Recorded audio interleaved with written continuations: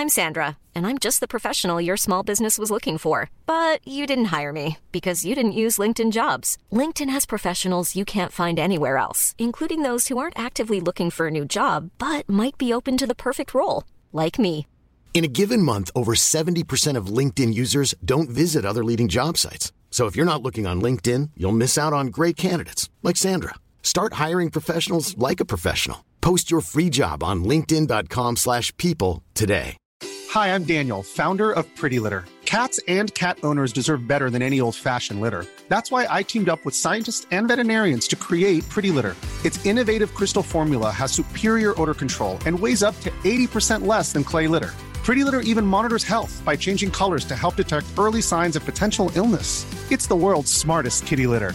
Go to prettylitter.com and use code ACAST for 20% off your first order and a free cat toy. Terms and conditions apply. See site for details. Even when we're on a budget, we still deserve nice things.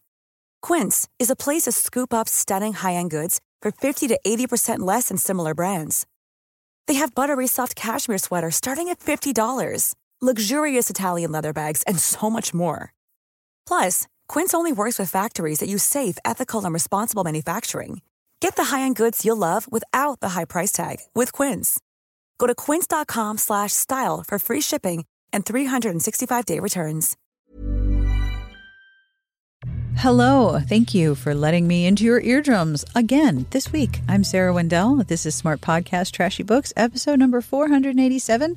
My guest today is Julia Quinn. She joins me to talk about the wit and wisdom of Bridgerton, a new release collecting quotes about the different characters, plus new commentary from Lady Whistledown. It's very fun. I have questions from members of the Patreon. So to Katerine, Crystal, Rhonda, Catherine, Agnes, Kelly, Laura, and Kate, thank you for the questions.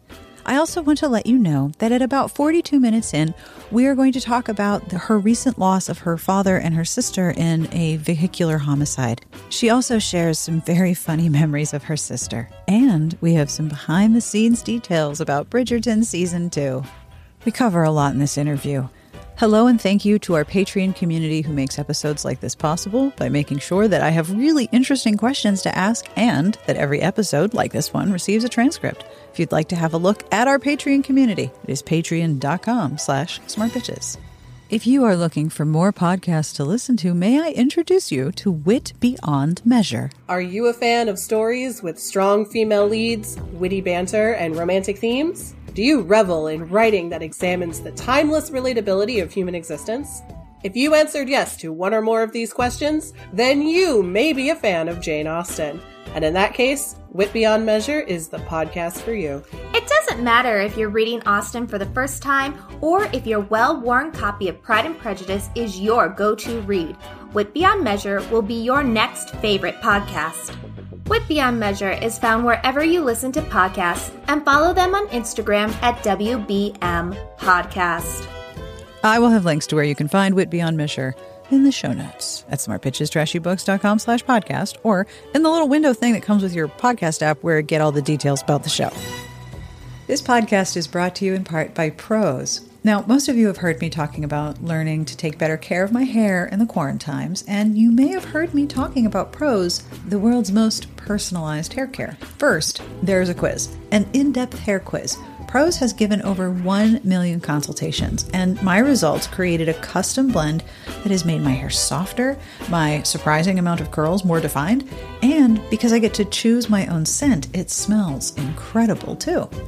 Prose also has a review and refine feature that lets me tweak the formula for any reason, like change of hair color. All their ingredients are sustainably sourced, ethically gathered, and cruelty-free. And if you're not 100% positive that Prose is the best hair care you've ever had, they will take the products back, no questions asked. Prose is the healthy hair regimen with your name all over it.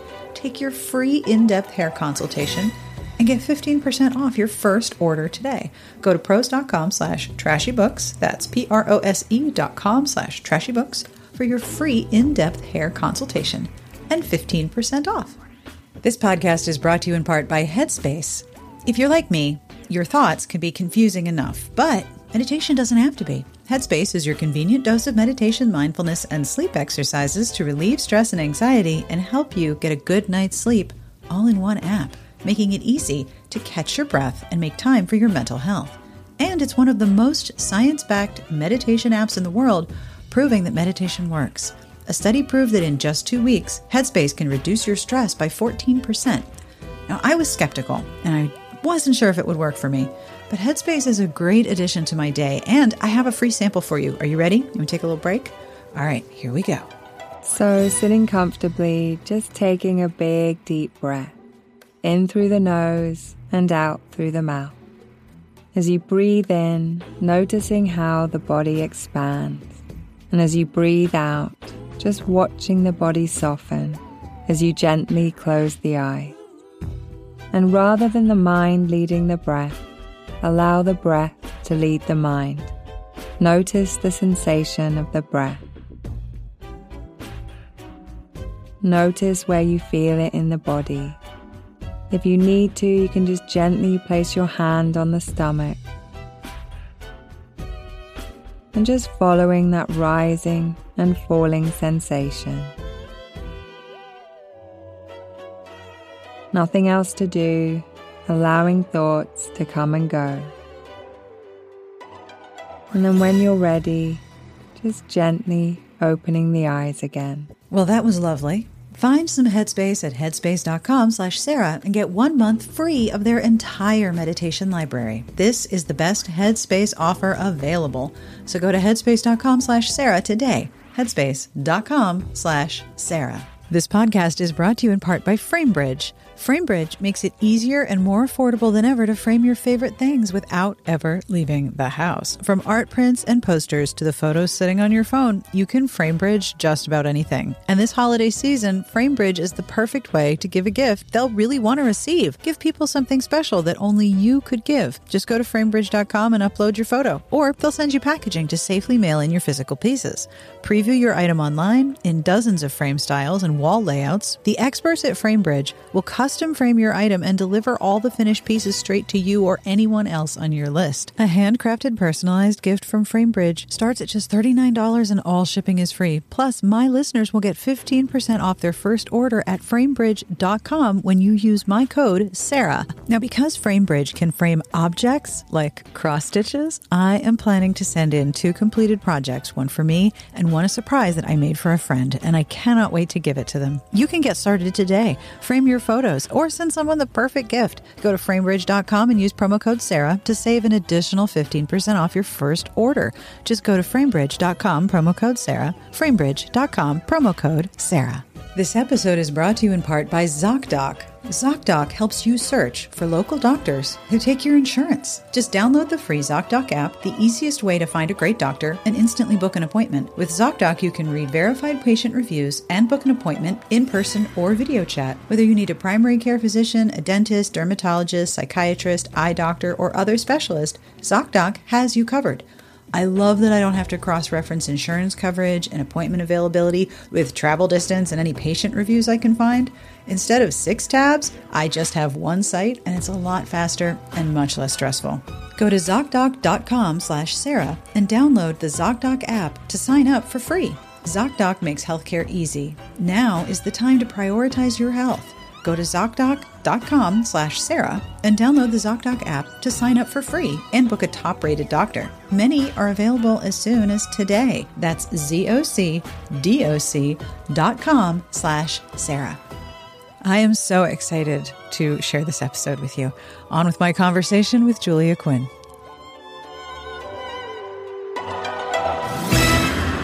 My name is Julia Quinn, and I am an author of historical romance novels. Yeah, I think that about sums it up, right? It pretty much does. I mean, I've got a couple side projects going right now. Yeah. Like the thing on Netflix, but you know. I've heard a few things about the thing on Netflix. Just a little bit about it. It's a little crazy, but awesome. Crazy awesome. I have a bunch of questions from members of my Patreon. And Let's start with Catherine's question. Is there going to be a new book or series or content, or is Bridgerton all consuming for a few years? And I was so excited when I got this question because I was like, I already know the answer. You have a new book coming out with the wit and wisdom of Bridgerton. Yes. Congratulations. Yes. Although, I mean, thank you. this is where I forget I'm doing a podcast because I was actually about to pick something up and show everyone. Show and tell. Show and tell. You can see. It's kind of new. That it is a collection of some of the best Bridgerton quotes, but with a little bit of new material in there. So what happened was Avon, my longtime publisher, came to me saying they wanted to do a gift book. And the initial idea was the wit and wisdom of Lady Whistledown. And I said, I don't know if there's enough material there for a whole book. And my editor said to the people who had pitched it that she says, that's what I said, but they said they want to give it a try. Because I think perhaps they didn't realize that, the people who were pitching this, that, Lady Whistledown is actually only in half of the Bridgerton novels. And it's just the opening of chapters. And so, within a week, they come back and they're like, yeah, there isn't enough material for a whole book. So then we thought of this idea for Bridgerton, and we kind of tossed around the idea of how do you structure it? And the idea was to structure it around each character. Right. So we did each of the Bridgerton siblings. We did Kate, Simon, Penelope, Violet, and Lady Danbury. I think I got them all. Yep. And for each of them, I did write a new Lady Whistledown entry, which was really fun. I hadn't picked up the Lady Whistledown pen in a really long time. So, it's a very specific mindset of snark without being super mean, but still being snarky.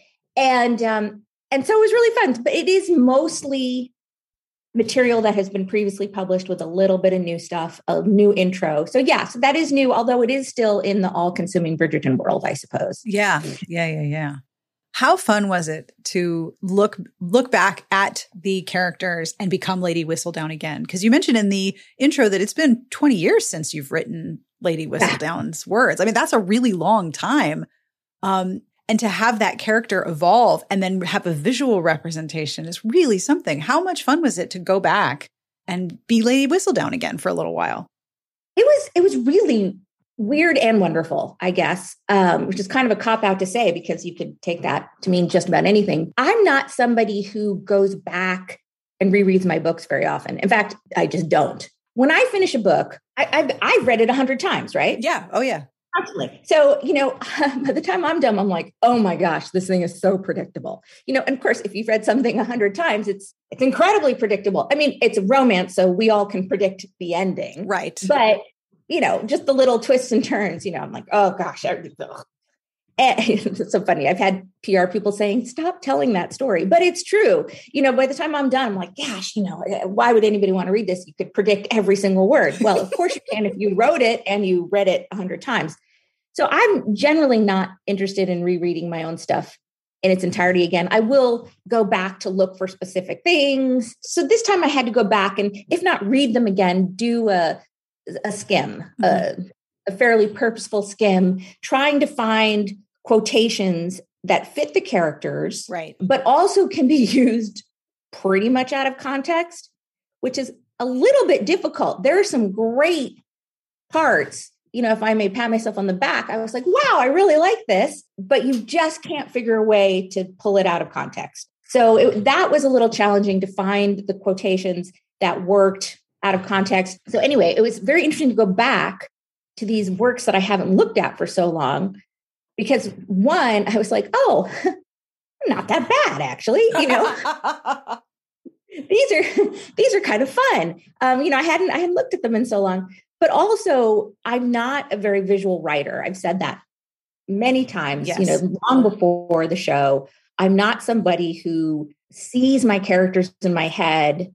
And I think that makes sense. If you read my books, they're not hugely descriptive. And, I could give you all sorts of, I want the reader to be able to imagine them. No, I'm just not a descriptive writer. And so it was very interesting to now have these visual images of the characters in my head. Mm-hmm. And they were absolutely there. I mean, I'm seeing Regé-Jean Page right now. Every time I read him, I mean, he will always look like Regé-Jean Page now. I mean, the world would be fabulous if everybody looked like Regé-Jean Page. I mean, that is true. Yes. I may or may not have a photo of me with Regé and his arm around me, like favorited in my phone. The only phone picture I have that's favorite is a high school picture of my husband with a truly majestic mullet that he had at 15. I think your favorite is better.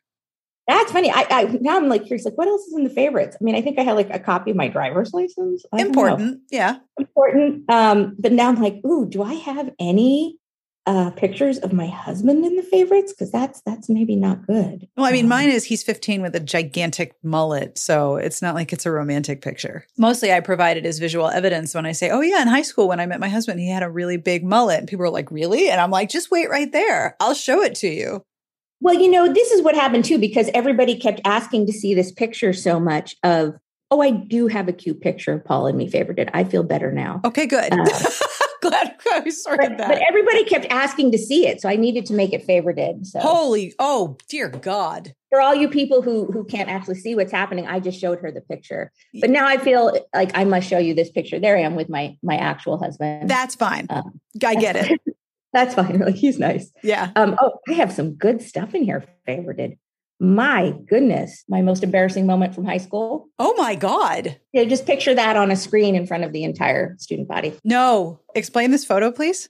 What? Okay. Well, for the story to make sense, you have to know that my maiden name is Kotler. And you also have to know that there's a brand of clothing called Kotler jeans or Kotler pants or something. And I am not related to these Kotlers. I've never met these Kotlers. All I know is that they make pants and maybe they make other stuff and maybe they still make them. I don't know. But they did in the 80s when I was in high school.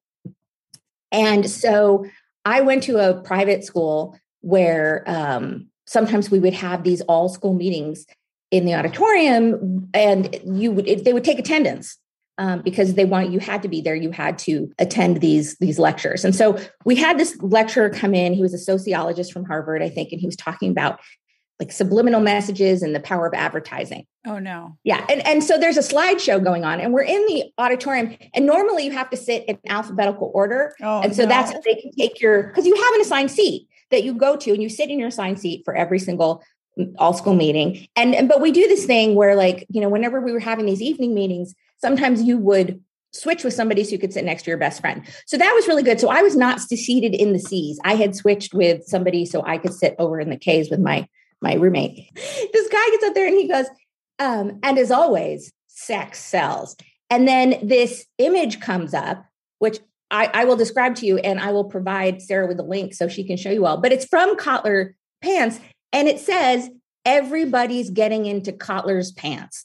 And it didn't say Kotler pants, which was the name of the jeans. It was Kotler's 'S possessive pants. And it has this image of this guy. No. It's his naked. I mean, it could be like a really bad romance novel cover, I think. He's not wearing a shirt. And there's this woman who looks positively feral. And she's like wrapped around him with her hand, like in the back of his pants and her legs wrapped around. It's very provocative. I don't know if that's provocative. It's just like bizarre. She looks like she's going to take a bite out of his carotid artery. Doesn't she look a little vampirish? So this goes up on the giant screen in the auditorium. And I'm a senior. So even if people don't know me, most people are kind of aware that somebody at the school with this name exists. And there's a moment of absolute silence as everybody takes this in. And then the auditorium just goes crazy. Oh, no. As I'm sure you can imagine, people are hooting and hollering and they're yelling my ex-boyfriend's name. The guy on stage is sort of like, what the heck is happening? He has no idea. And I'm meanwhile sinking into my seat and my roommate's next to me going like, oh my God, oh my God, oh my God. And I'm just like, and I'm going like, I can't even speak. And she's just like, oh my God. And everybody, it was just, I think it took, in my imagination, it took like a good 2 minutes for everybody to calm down. It was probably still a full minute. I actually went back to my high school and delivered the commencement address this year. And I included that story. And I got them even to put the image up. And I said, this is my gift to you. So you know that your most embarrassing moment here will never be the most embarrassing moment here because that one belongs to me. So I guess the story is that if you're going to give a commencement address somewhere, show them the awful story of you getting completely embarrassed on a massive screen scale. Yeah. On a massive screen sale. I mean, this is like a movie theater size screen with that thing on there. So anyway, I put this up on Instagram ages and ages ago. And I will send Sarah the link so she can link to it. It's really something. Oh my God. It is really something. And I think that I'm glad to spread this joy to everyone. It's one of those things I've reached the age where, and actually, you know, I pretty quickly was able to see the humor in it. Right. I actually, now looking back on it, I shudder to think, like, what if that had happened to, you know, a different girl on campus? Oh, yeah. Who could have been like slut shamed in a terrible way. You know, just these are things that didn't occur to me at the time. Yep. I mean, I don't think we were all thinking about that sort of thing then, but that was an exciting moment in my high school years. And now it's preserved forever on Instagram. You mentioned in the intro, and you just mentioned that when you were rereading the originals to compile all of these quotes, you heard and saw the actors in their roles, which I completely agree. Like, those are the voices I'm going to hear. Rhonda actually asked a related question. I'm curious about your thoughts on the inevitable changes between the book and the film/TV, especially the decision to reveal Lady Whistledown's identity to the viewers at the end of season 1. And I recently saw an Instagram video, she says, with the cast that said it was a reshoot to change the ending that was originally planned. I did not know that. Yes. So this is one of those things where I'm not sure how much I can tell. I understand completely. First of all, I need to make it clear, I am not in the writer's room. And I think that that's a good thing. As much as, like, you know, me, you know, wanting to be a joiner and a part and everything, would love it. I also think that my presence would be disruptive because I don't know that people would feel free to express all their opinions if the author of the source material was there. So I'm not in the writer's room. I'm not part of these major decisions on how to adapt the books. And before I read the very first script, I was talking with some people from Shondaland, not Shonda this time, but they were like, Shonda says, Shonda says, when you read the first script, you know, there are some obvious changes, and especially how we set things up, and just to bear in mind. And I said, well, it's a different medium. And they said, well, yes, but also bear in mind that in many ways, we need to educate the viewership as to what a romance novel is. Oh, that's a very good point. Yeah. And actually, I feel in many ways that's what season 2 is doing, because look at the huge uproar when people realized that Regé-Jean Page wasn't coming back in season 2. Right, which made total sense to me. I was like, well, yeah, there's nothing for him to do. He's done his thing. Yeah, I mean, and that's the thing. People who don't read romance novels expect us to be following the same main 2 characters the whole time, whereas all the romance novel readers are like, well, no, that's not how a romance series works. We get new people. So this is part of the education of the Netflix viewing public. This isn't Outlander, which is a series following one couple. This is Bridgerton, which has many couples. And that was actually something I had thought about when they were casting, how it must have been a very different casting experience than anybody had ever done, because you're working with these actors and saying, okay, well, we're casting you in this role, and you're a supporting member of the cast. And in season 3, maybe you'll be the lead. Yeah. But for now you're supporting, and this is how it works. And it's very different. I started reading it, and I realized that the way that they had structured it, you know, opening with the presentation, which actually wasn't in the books, the Lady Whistledown voiceovers provide even more framework than they did in the books. Yeah. It was exactly the right way to do it. And I would never have thought of it, which really reinforces my belief that the smartest thing you can do in life is recognize when people are smarter than you. Oh gosh, yes, that's absolutely true. And when to get out of the way. Exactly. And you know, I think I'm a pretty smart person, but I have no experience with television. Nope, me neither. This isn't what I do. And these people did such a great job. And so the changes that they made, I think, were all changes that serve the medium of film and television really well. For example, the secondary characters, most of them play a much bigger role in season 1 than they did in The Duke and I. I mean, they're in The Duke and I here, which I think was important to make it more of an ensemble show. And I think the changes are fabulous. And I love, one of the things I love is that, you know, when I'm stalking the interwebs, sometimes I'll see people saying, oh, the book is better. And sometimes I'll see people saying, oh, the show is better. And it's about half and half. And I'm totally cool with that. Yeah. I think that's great. I think if it was all one or all the other, then one of us wouldn't have done our job quite as well. Yeah. But to have split means that these two works are really good complements. So there's that. But getting to the end thing, so I think, again, I wasn't in the writer's room, so I'm not privy to all of the discussions. And I will say that at first they told me I wasn't supposed to say that they had originally shot something else. But I know, well, Nicola let it go. So I'm like, I'm okay. Now I can talk about it. Nicola knows everything. And she is also the nicest person in the history of the world. I want to make that so clear. Lovely. When I saw her on the British Bake Off special, I thought, wow, she seems so charming. She's wonderful. She is truly as wonderful as you think she is. I mean, not that I know her deeply super well, but I actually have had more communication with her than most of the other cast members. And she is truly, truly one of this planet's most wonderful individuals. But anyway, so I read it and I what they were doing at the end is it looked like they were just throwing a red herring. Like it was always, they were never not going to make it Penelope, but they were going to throw a red herring to sort of trick people. And I think in the end, the decision was made that, everybody's just Google this. Yeah, because you can figure it out. It's in some of the descriptions and the reviews and the comments. Yeah, it's kind of like, is a movie a spoiler once it's being shown on an airplane? Can you talk about a movie when it's on Delta domestic flights? When is it a spoiler? Exactly. Hard to say, but this is old info.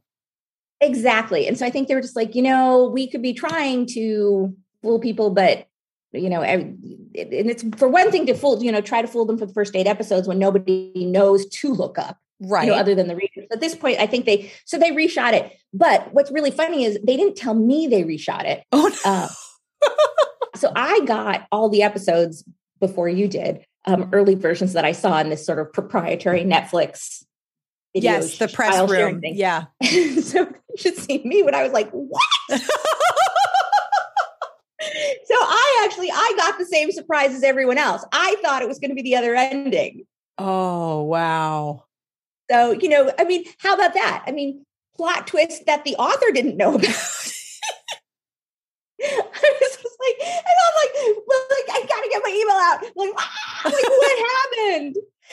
But I think the way that they ended up revealing it really, really worked. Like you said, it introduces everybody to this character who is both very powerful and not very powerful. And then you get the full context of that character in the first season. Yeah. And hopefully it makes everybody want to go back and watch it again. I don't know. It'll be interesting to see, how they move forward this, because Lady Whistledown did do some things, with the changes that were between the book and the television show. She did do some things that were perhaps had more real world consequences than she did in the book. Yeah. So that is interesting. Now, Agnes actually asked how involved you were in the production of Bridgerton, which she said she enjoyed a lot. Does production cut into your writing time? Now, I know that you aren't involved because you've just said so, but I know that you visited during the filming of season 1, and I'm presuming that's not possible with COVID protocols for season 2, but do you get to see the scripts for season 2? What is your involvement with the seasons 2, 3, and 4? Okay, well, first of all, I did actually get to visit. Oh, that's 2. Awesome. Yeah, I didn't. Also on Instagram. I didn't get to spend as much time as I did for season 1. The COVID protocols were quite strict, which is excellent. Yeah. I think anybody who follows me in any social media aspect knows that I am a big proponent of science. Aren't you married to an infectious disease specialist? Yes, my husband is a board-certified medical doctor in the field of infectious diseases. So this is slightly something you might know a little bit about. Yeah, well, a little bit more than the average bear, but not as much as a doctor. Right. We keep talking about this. We haven't scheduled it, but I will say that we're going to do this now so that we get locked in. I'm actually planning to do a Facebook Live with him so that readers can ask him questions. I think that is such a smart idea. Given the amount of misinformation that's running around Facebook every 12 seconds, that is really, really smart. You have to wait 12 seconds for misinformation? Mine is much faster than that. Well, they don't always check it. He's also he's really good at explaining things. He wins teaching awards. He's a professor at University of Washington in the medical school, and he wins teaching awards all the time. He's done over 200 interviews during the pandemic, mostly because I think when a reporter finds a doctor or a scientist who can actually speak articulately and at a level that lay people can understand, they just grab them. They're like, we are going to call you forever. Yep. And so, in fact, there's this one reporter here in Seattle, the local news we love. Her name's Tammy Mutasa. And he's done so many interviews with Tammy that when he did one for someone else, we were all like, you're cheating on Tammy. It's not cool. She's going to be really hurt, man. Yeah. We're like, we really like Tammy. Tammy, by the way, is originally from Zimbabwe, which is also where Regé-Jean Page is originally from. And she was telling me how like he's basically like national like hero of the whole country right now. She said you can't go anywhere without people being like, oh my God, he's from here. That's awesome. I mean, he was a heartthrob in how many languages? Many, many, many. I think we hit the top 10. Well, we hit the top 10 of Netflix in every Netflix country in the world, except, I should make people guess, but except Japan. Every other country in the world, we hit the top 10. And I don't remember how many we hit number one, but it was really, really remarkable. Did you think that would happen when it was optioned? Did you think this was going to, I mean, it had a perfect landing at the perfect time when we most needed an absolutely glorious piece of eyeball candy. Yes. And I remember I said this when we were discussing it, and I've said this to a bunch of people. I remember very clearly a moment when I was watching the first episode thinking, oh, so this is what it looks like when someone takes the thing that I love and puts a buttload of money in costume and attention and writing and treats it with respect as an adaptation. This is what happens. This is what this is like. Oh my God, I love this. Like I've seen it for other genres, but never this one. Yeah, pretty much that was my reaction too. And I always thought it was going to do well. Yeah. For a couple reasons. One, I think Hollywood, being run primarily by a bunch of white guys, wasn't paying attention to the fact of how many millions of mostly women read romance novels and were dying to have something adapted with a big budget. And, we've had some adaptations, but they don't have the money to really put into it to make it super glorious. To make that was one of the most opulent things I've ever seen with my eyeballs. Oh my gosh, yes. And you should try seeing it in person. It's unbelievable. So I knew that there was this incredible audience for it. So I was pretty sure it was going to be a success. We'd probably get at least one more season. I did not think it was going to do what it did. I mean, or I guess I didn't not think it. It just I just hadn't dreamed that big. Do you remember the press event that you did? There were like 900 people in that one Zoom. And that's when I was like, holy crap. Yeah. Before they announced, I said to them, there are a lot of fans in Brazil. Oh, yeah. Oh, yeah. And they were like, oh, okay. I'm like, no, really. There are a lot of fans in Brazil, and the Brazilian fans are really effusive. Oh, Brazilian fans love the series and love romance. Yes. They were like, yeah. Okay. Right. And then literally one day after they announced it, they were like, oh my gosh, we need to get an interpreter on staff because they couldn't believe the Brazilian fans. And so, of course they were going to get a lot of the Brazilian fans in there because they just, it was wonderful. It was really exciting. But I did want to do a call out about Brazilian fans and how much they love romance, and that it truly is the work of one person. And that is my editor at Editorial Arquero, her name is Nana Vaz de Castro. And she was an exchange student in the United States, I think for high school. And while she was here, she started reading Regency romance historicals and loved them. She ended up going into publishing, and she pitched to her bosses. She said, look, I don't know why, Brazilian publishing was doing contemporary romance. I mean, not tons of it, like Nora Roberts was, stuff like that. And she said, I really want to do these historical romances. They really had only been done there in a very kind of fly-by-night way, like newsprint, sold in kiosks. She said nobody had been properly publishing them as real books. And so she started a program at Arquero with me and Lisa Kleypas and Mary Balog. Just the three of us launched. And it was such a success that, they started slowly adding in more authors. And then other publishers started doing it too. But it really, honestly, comes down to this one person saying, I really think there's a market here, and I think we can bring this into this country. That's so cool. Yeah, she's amazing. She's one of the loveliest people. That's amazing. Cool fact, a crocodile can't stick out its tongue. Also, you can get health insurance for a month or just under a year in some states. United Healthcare short-term insurance plans, underwritten by Golden Rule Insurance Company, offer flexible, budget-friendly coverage for you. Learn more at uh1.com. I'm Sandra, and I'm just the professional your small business was looking for. But you didn't hire me because you didn't use LinkedIn Jobs. LinkedIn has professionals you can't find anywhere else, including those who aren't actively looking for a new job, but might be open to the perfect role, like me. In a given month, over 70% of LinkedIn users don't visit other leading job sites. So if you're not looking on LinkedIn, you'll miss out on great candidates like Sandra. Start hiring professionals like a professional. Post your free job on linkedin.com/people today. So Kelly asked, I know the Bridgertons are all the rage, deservedly, but Miranda Cheever is my favorite Quinn heroine. Which of your non-Bridgerton characters are closest to your heart? It's always so hard to answer that because like they all have something different that are important to me. I find the ones that like are maybe the closest to my heart are often not the main characters because like sometimes I can have more fun with the side characters. So I'm going to go right now with Frances, who is the like 12-year-old girl in the Smythe Smith quartet who is obsessed with unicorns. It's really funny. Like, I think Frances got to be such a thing that people assumed I was obsessed with unicorns. I actually, can take unicorns, leave your, I mean, they're fine. They're fine. Yeah. I mean, I like it, whatever, be really cool to poop rainbows. I don't know. I had so much fun with Frances. I've gotten a lot of people will ask me to write a story about Frances, and I don't think I can because I can't grow her up.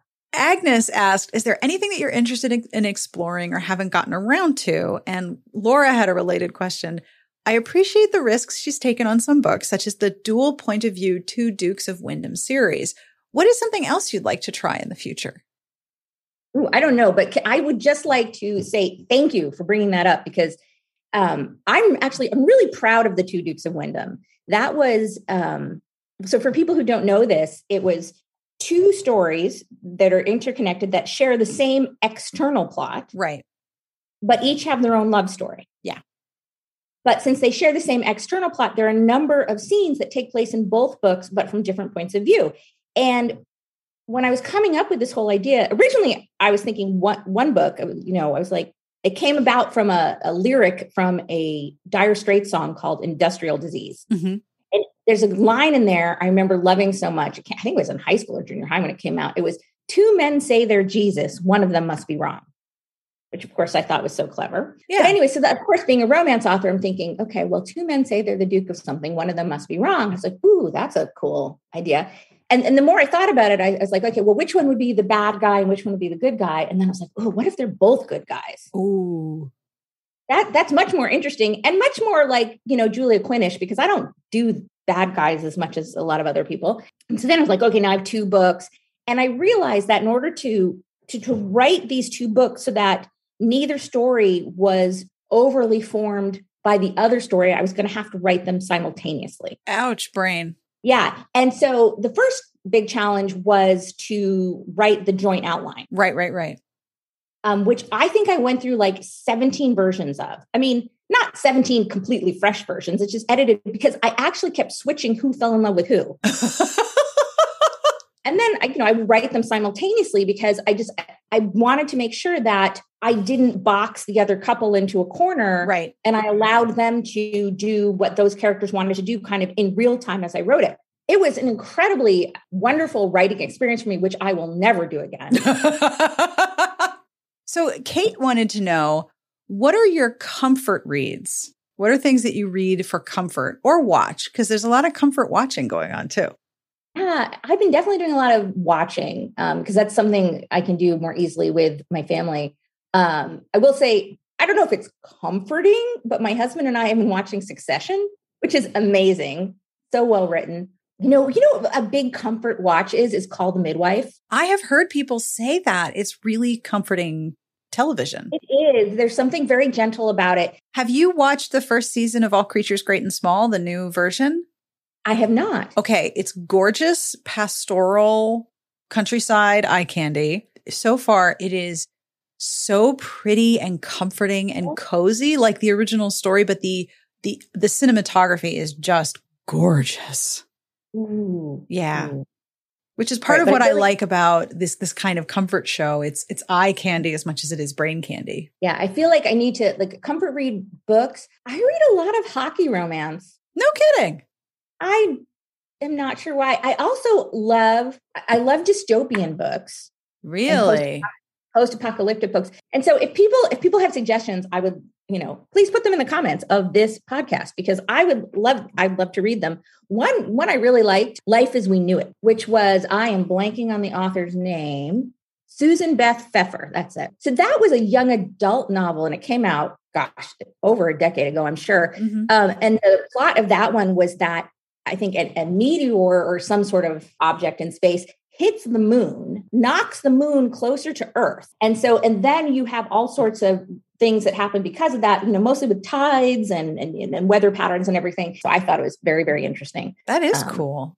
Now, I don't know how much you can say about season 2 of Bridgerton in progress. Is there anything you can say about it? Like, do you get scripts? Do you get pictures? I do get scripts in general. So I am a consultant on the series, which doesn't necessarily mean I do a lot, but I'm there if they need me. It's delightful. I assume you saw the clip from season 2. I did. I mean, is she Kate or is she Kate?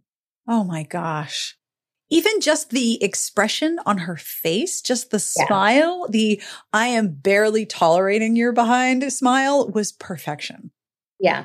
And I think, one of the things that I thought was so fascinating about season 1 was, it absolutely followed the overall story arc of Simon and Daphne. The characters were completely true to who they were in the book. And yet you'd be really hard pressed to find any part that's word for word pulled from the book. Yeah. Lots of scenes were changed in meaning, but it's really a masterful adaptation. And it's really like that in season 2 as well. There's very little that's word for word from the book, but the characters are absolutely true to who they are. The overall story is true to the Viscount Who Loved Me. And I think people are going to love it. I have not seen much more than you have at this point. And by much, I mean, almost nothing. I saw what I saw filmed on the day I was on set. Right. And that's all I've seen so far. It was amazing. And I think I am allowed to say where they were filming. It was at Hampton Court Palace. Oh. And the only reason I'm allowed to tell you now is that they're done filming there. Before they're like, we're super secret about where we film, because then the press comes. And sure enough, like there was a paparazzi there, with like one of those super long telephoto lenses. And while I was there, somebody from Netflix publicity is like, all right, we got a paparazzi, blah, blah, blah, in their little walkie-talkie. Whoa. And I know, but I even asked them permission. I was like, look, can I post some pictures on social media? Because I got a private tour of Hampton Court Palace, which I thought was so amazing. I mean, imagine being at the Louvre and having it to yourself or something. That's unreal.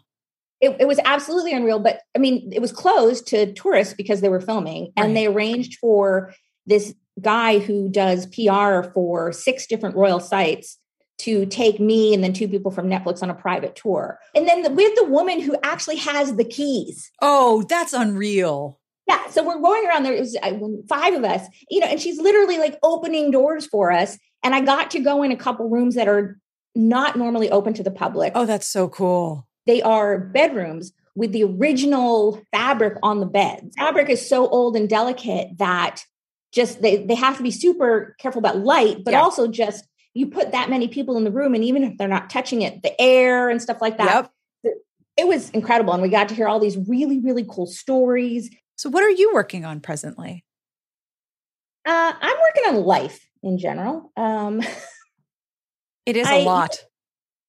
Yeah, I need to get going on a new novel. I haven't been writing much.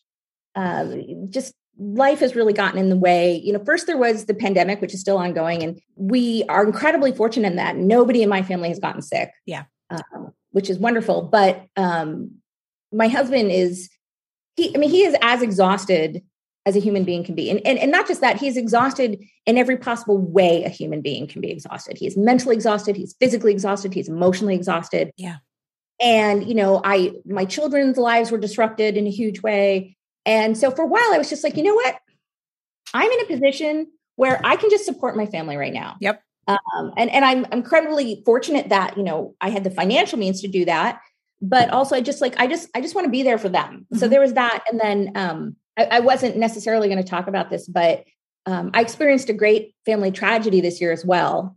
Yeah. The introduction of the book where you talked about the web of family support that inspired the Bridgertons, that gave me a lot of sympathy and empathy pain for you, because I know that's a big piece of the web that's missing now. Yeah. So for people who may not be aware, my father and youngest sister were killed at the end of June in an accident. Well, no, I don't want to call it an accident because it's not an accident. It's vehicular homicide. Yeah. It's amazing how quickly you call a car crash an accident, but it is vehicular homicide. They were killed by a drunk driver. There was a catering truck that did not secure their load properly, and something spilled onto the highway. And my father, who was driving, either slowed down or stopped. I don't know which. And they were hit from behind by a drunk driver driving a very large pickup truck. And he had been drinking for 3 days straight. Good God. He drove from Idaho to Utah drinking the entire time. His blood alcohol level was 3 times the legal limit. And so that has really consumed a lot of my life and energy since then. Grief is such an exhausting process too. It is. Also, my sister and I had just finished collaborating on a book. Yes, the graphic novel, the Butterworth novel. Yes. And that was done. She was actually in the process of fixing something with the black ink, and she was almost done with that. And then, of course, after she died, we couldn't get into her computer to access these files. It took us like 3 months. And so that's part of the reason why the book is delayed. Right. But what ended up happening was, right after their death, HarperCollins pushed the graphic novel back instantly. They were wonderful, like, don't worry. And I immediately started hearing from readers who were, what's going on? Why is this, and they were very upset. Yeah. I mean, they weren't being mean, but they were very upset. And then, I was like, I can't deal with this right now. And then people who are like friends of friends of friends who maybe had heard about what had happened, but didn't really know me well enough to have any sort of personal access to me, started posting condolence notes. Oh, and you hadn't said anything. Public forum, which is, it's lovely of them. I don't fault them for this at all, but it made me realize I'm going to have to make a public statement. Ouch. Which was really odd. And so I did I think it was about a week after it happened. I had not expected it to get picked up the way it did in the news. And it did. It was covered on NPR. And so it was very odd to have it play out in such a public manner. Yeah. Especially because you separate your family and your work life very deliberately. Like, you don't really talk about your kids. Right. You have a pretty firm division between professional and personal, and to have that crossover and then have to navigate that is really hard. Yeah. And I'm also just learning all these practical aspects of people dying that, I've never had to deal with before. I haven't really wanted to do much writing, but hopefully I will again soon. It's been very tough. And I'm kind of mentally gearing up to write in memoriam page for the graphic novel. It's really heartbreaking because this was going to be such a big thing for my sister. She'd had kind of a tumultuous 20s and was really coming out on the other side and was about to do something just amazing. And we were trying to come up with an idea for another graphic novel. The proceeds from this graphic novel will be going towards the healthcare of her husband, who was injured in the crash. Oh, no. I'm so sorry that happened. Thank you. Would you be willing to tell me a memory of your sister that makes you laugh? The one that comes to first was, she was quite a bit younger than me. She's my half sister. So she's 14 years younger than me. And when I was 27 and she was 13, I took her on a trip to England, which was really special. And when I booked all the tickets, and this was when people still use like travel agents in person for the most part. It wasn't all on the web. I said to them, we decided we were going to spend, I think, about half our time in London and half our time driving around the country. And I said, I would like to pick up the car at Heathrow. And they said, no, you can get it right in London. I said, I do not want to drive in central London. I said, I would like to get on the tube, go all the way to Heathrow and pick up the car there. And they're like, no, you don't want, you can get it right in Mayfair. It'd be so much easier for you. I was like, it really will not. Please, car Heathrow. Well, I'm sure you know what happened. I get all my paperwork. It's like, pick up your car in Mayfair. I'm like, really? And so we pick up the car in Mayfair, and I am like terrified. Okay. I'm just like, okay, don't speak. I got to get, like, you can't say a word till we get out of town. We must have gone around Hyde Park Corner like 14 times before I was able to actually exit. And at one point I was like, don't speak to me. And then probably about 2 or 3 days into the trip, we're off like somewhere in the countryside. We're going around a little roundabout. I mean, nobody's there to find. She goes, can I talk in the roundabouts yet? Because I had been like, no talking in the roundabouts. Roundabouts yet? That was just like one of those things that would come up every now and then, out of nowhere. We'd be driving. She goes, can I talk in the roundabouts? Roundabouts are very stressful if you're in a country where you're driving on the other side. Oh, forget it. I can't even cross the street in England. I forget which way. So am I supposed to look right, but look left, but maybe I'm wrong. Maybe I should look. And then by the time I've looked in every direction, there's a car, so I can't cross. And in London, you need it because there's so many one-way streets. Yeah. So it changes every time. They paint it on the ground. Mm-hmm. When you cross the street, it says, look right or look left. And I'm just like, I really appreciate this. Whoever did this. Thank you for saving. Oh yeah. Yeah. When I was in Australia, it was shortly after the Olympics, and they had that painted on the ground. And I thought, oh, thank you. I like to be able to cross the street without looking like I don't know where I am on the planet. So I'm going to recommend a book to you that actually, that is a huge plot point of looking the wrong way. Really? It's called Code Name Verity. Oh, okay. It is so good. That book, the only word is devastating. I couldn't put it down. I read it straight until about 3 a.m. And then for the next hour, just lay paralyzed in bed, staring at the ceiling, being like, what just happened? Oh, wow. Now, my next question from Kate is a very important question. What is your favorite snack food? Oh, well, that depends on whether I'm going salty or sweet. This is a very big question. So do you have one for each category? I think so, yes. So sweet, I'm an ice cream girl. I can down a pint of ice cream like nobody's business. Like I have to I really should know better, and I should put some in the bowl because I will just keep going. I love ice. And then for salty, it's popcorn. Really? Anything on the popcorn? Just salt and butter? I mean, salt and butter, that's the classic. Right. But, I love a good cheesy popcorn. Oh, cheese popcorn is the best, especially when the cheese just lives on your fingers and you can't get it off. I know. And then you're yep. Right. You've got the weirdest manicure ever. It's just orange on the ends. Yeah. And then, of course, there's that delicious cheese caramel stuff, too. Oh, that stuff is good. That stuff is also good. I'm under strict instructions. Anytime I go through O'Hare, I have to pick that up. Oh, yeah. Oh, yeah. Yeah. I remember when at the holidays, we used to get the triple section of like big tin of popcorn where one section was white cheese, one section was cheddar, and one second was caramel. And that was when I realized if you ate some of them together, it was mind-blowingly good. Do you have a preferred ice cream flavor? Oh, I like many, many types of ice cream. I mean, I'm definitely a caramel person. Right. I love a good salted caramel. I love anything with dulce de leche. But then sometimes I'm also in a fruit mood. Haagen-Dazs strawberry ice cream. I feel like strawberry ice cream is often overlooked. People just forget, the kind of beauty of a good strawberry ice cream. It's true. It's very true. So I always ask, what books are you reading that you want to tell people about? Or is there any book you want to recommend beyond Codename Verity, which is going to destroy me?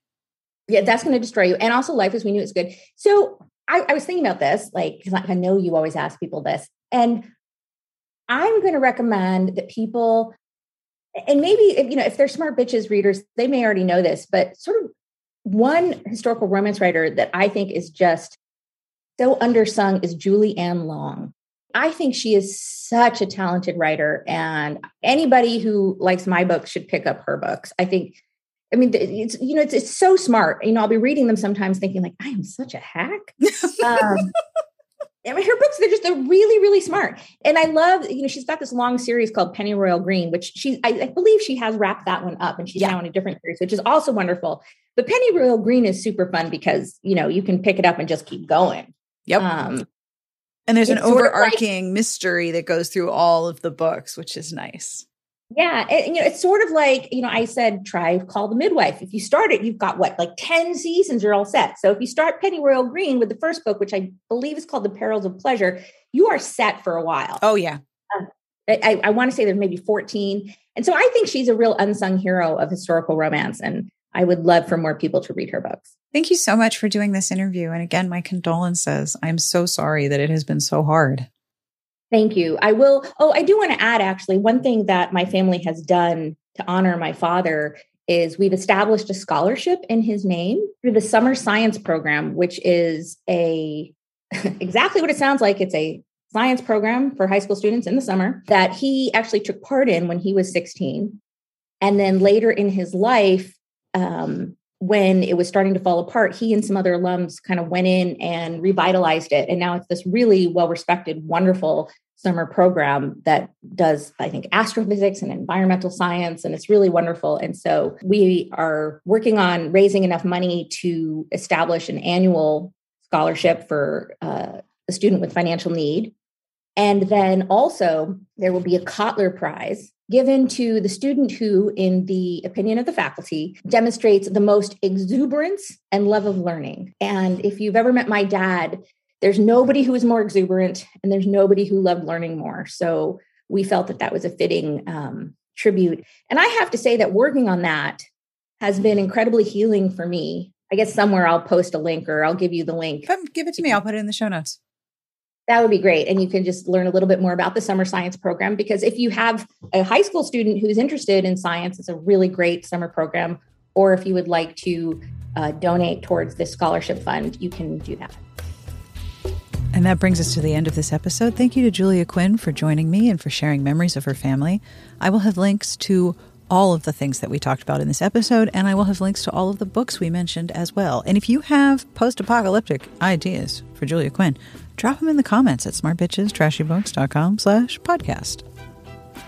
This episode is brought to you in part by Gainful. There is nothing more personal than your health. So when it comes to finding the right nutrition supplements to meet your fitness goals, you need a personalized approach. Thankfully, now there's Gainful, a personalized nutrition system that's formulated for your body and your goals. I started by taking the 5-minute Gainful quiz, which considers my dietary needs, my fitness and health goals, and my unique physiology to personalize my formula. But this is my favorite part. The supplement is flavorless, and I receive different flavor boosts so I can customize how I want my supplement to taste.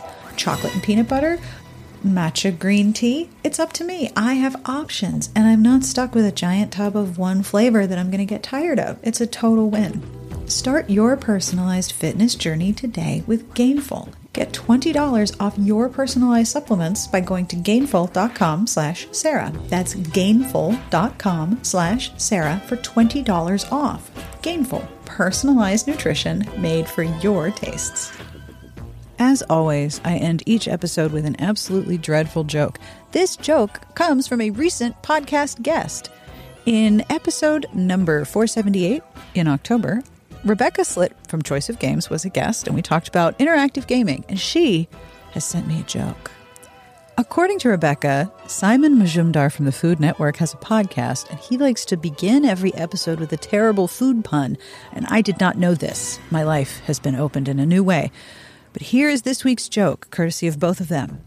Where would you go in the bookstore to look for an Indian cookbook? Where do you go in the bookstore to look for an Indian cookbook?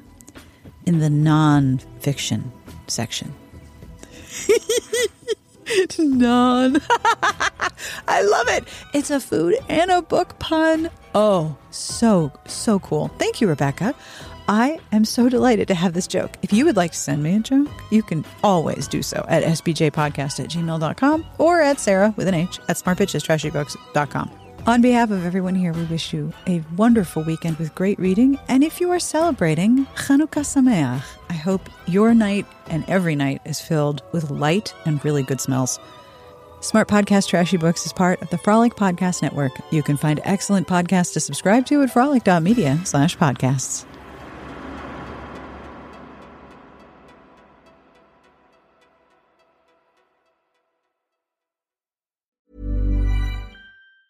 Even on a budget, quality is non-negotiable. That's why Quince is the place to score high-end essentials at 50 to 80% less than similar brands. Get your hands on buttery soft cashmere sweaters from just $60, Italian leather jackets, and so much more. And the best part about Quince, they exclusively partner with factories committed to safe, ethical, and responsible manufacturing. Elevate your style without the elevated price tag with Quince. Go to quince.com/upgrade for free shipping and 365-day returns. How would you like to look 5 years younger? In a clinical study, people that had volume added with Juvederm Voluma XC in the cheeks perceived themselves as looking 5 years younger at 6 months after treatment. Look younger, feel like you. Add volume for lift and contour in the cheeks with Juvederm Voluma XC. Reverse signs of aging by adding volume to smooth laugh lines with Juvederm Volure XC. For important safety information and to find a licensed specialist, visit Juvederm.com. That's JUVEDERM.com. Not for people with severe allergic reactions, allergies to lidocaine, or the proteins used in Juvederm. Common side effects include injection site redness, swelling, pain, tenderness, firmness, lumps, bumps, bruising, discoloration, or itching. There's a risk of unintentional injection into a blood vessel, which can cause vision abnormalities, blindness, stroke, temporary scabs, or scarring. Talk to a licensed specialist to find out if it's right for you. Hey, it's Paige DeSorbo from Giggly Squad. High quality fashion without the price tag. Say hello to Quince. I'm snagging high-end essentials like cozy cashmere sweaters, sleek leather jackets, fine jewelry, and so much more. With Quince being 50 to 80% less than similar brands. And they partner with factories that prioritize safe, ethical, and responsible manufacturing. I love that. Luxury quality within reach. Go to quince.com/style to get free shipping and 365-day returns on your next order. Quince.com/style.